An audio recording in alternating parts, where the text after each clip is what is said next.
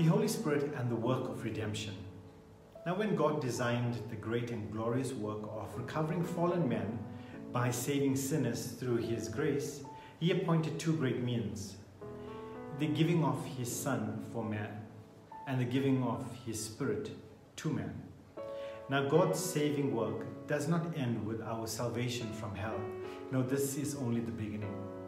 In His great covenant with the Godhead, God has determined Himself, and the Son had agreed, and the Spirit had agreed decided to send the Son to perform the work of redemption and to send the Holy Spirit in for all whom He had wished to save. Now, the Spirit is not absent from the redemptive life or ministry of Christ. Not only was Jesus Christ sent to perform the work, but the Holy Spirit came with the Son, and He was the Son's power while He was on earth. Now, God wished the power to be demonstrated by the Spirit to portray that a man could become perfect man, living upon the earth a perfect life, and to be a perfect redemption for sin and for men. Now, our Lord came to us as the Son of God, and He relied upon the Holy Spirit. Now, occasionally there were evidences of the manifestation of His divine nature within His life. Now, there are experiences described in the Word of God through the words the Lord used, which imply the manifestation of His divine nature. However, the striking thing about our Lord is within the power of the Spirit carrying out His ministry. Now, take what Scripture says. Now, the birth of Jesus Christ was on this wise.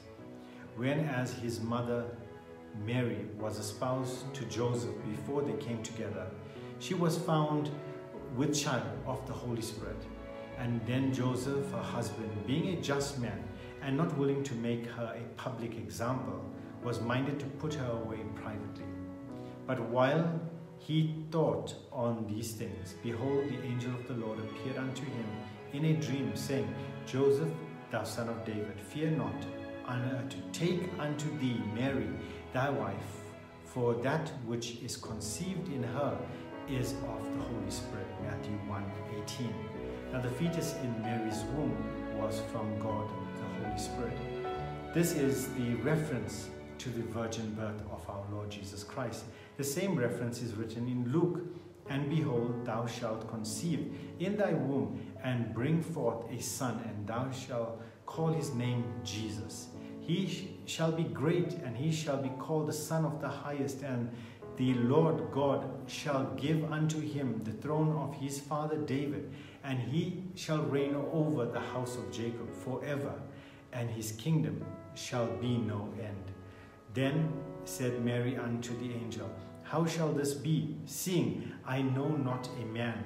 And the angel answered and said unto her, The Holy Spirit shall come upon thee, and the power of the Highest shall overshadow thee, and therefore also the holy thing which shall be born of thee shall be called the Son of God. Luke 1. Now, we can read from these scriptures above that the Holy Spirit had a part in the humanity of Jesus. Then cometh Jesus from Galilee to Jordan unto John to be baptized by him. And John forbade him, saying, I need to be baptized of thee, and comest thou to me? And Jesus answered, said unto him, Suffer it to be so now, for thus it becometh us to fulfill righteousness. And then suffered him. And Jesus, when he had been baptized, went up straightway and out of the water, and lo, the heavens were open unto him, and saw the Spirit of God descending like a dove and lighting upon him. And lo, a voice from heaven saying, This is my beloved Son, in whom I am well pleased. Matthew 3. Now, in this passage, we have one of the amazing conjunctions of the Godhead. For the Father speaks from heaven to the Son, who has come out of the waters of baptism. And the third member of the Trinity, the Holy Spirit, is seen coming upon him as a dove, anointing him for the messianic ministry. Now, the Holy Spirit is not only active in the birth of our Lord, but is active in the messianic ministry. Another one. And Jesus, being full of the Holy Ghost, the Holy Spirit, returned from the Jordan and was led by the Spirit into the wilderness. Luke 4. In this passage, the Spirit is responsible for the guidance put upon him. In effect, now this is the time for you to go into the wilderness in order to save, in order that the experiences of temptation. Now we see our Lord in man relying on the guidance of the Holy Spirit. Jesus returned in the power of the Spirit into Galilee, and there went out a fame of him through all the regions round about. Luke 4. Now this affirms that the Spirit is leading our Lord into his ministry.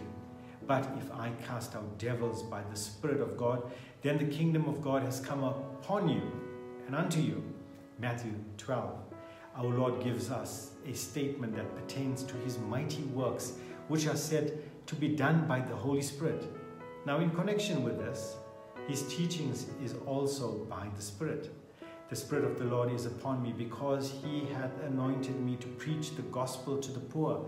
He hath sent me to heal the brokenhearted, to preach deliverance to the captive, and the recovering of sight to the blind, to set at liberty them that are bruised. Luke chapter 4 verse 18. Jesus said that his preaching was Spirit directed. Therefore, in this case of our Lord, his works in the power of the Spirit. He was born through the Spirit. He was baptized and the Spirit came upon him. He was led by the Spirit into the wilderness. He was led out of the wilderness by the Spirit. He did his mighty works in the power of the Spirit, and he taught in the power of the Spirit. Considering this, you would expect there would be some reference to the Spirit's work when our Lord died upon the cross. However, surprisingly, as far as I know, there is no text in the Bible that says that he died on the cross in the power of the Spirit. There is a text in Hebrews, but it probably is not a reference to the Holy Spirit. It says, how much more shall the blood of Christ, who through the eternal Spirit offered himself without spot to God, purged your conscience from dead works to serve the living God. Hebrews chapter 9 verse 14. So why is there no reference in the Bible to the Spirit's work in the Lord's sacrifice on the cross? One can see that the Holy Spirit was active in the work of redemption, for the Spirit guided and directed our Lord. The Spirit worked his work and was involved in his teachings. So tomorrow we will go and tackle the Holy Spirit and the work of regeneration.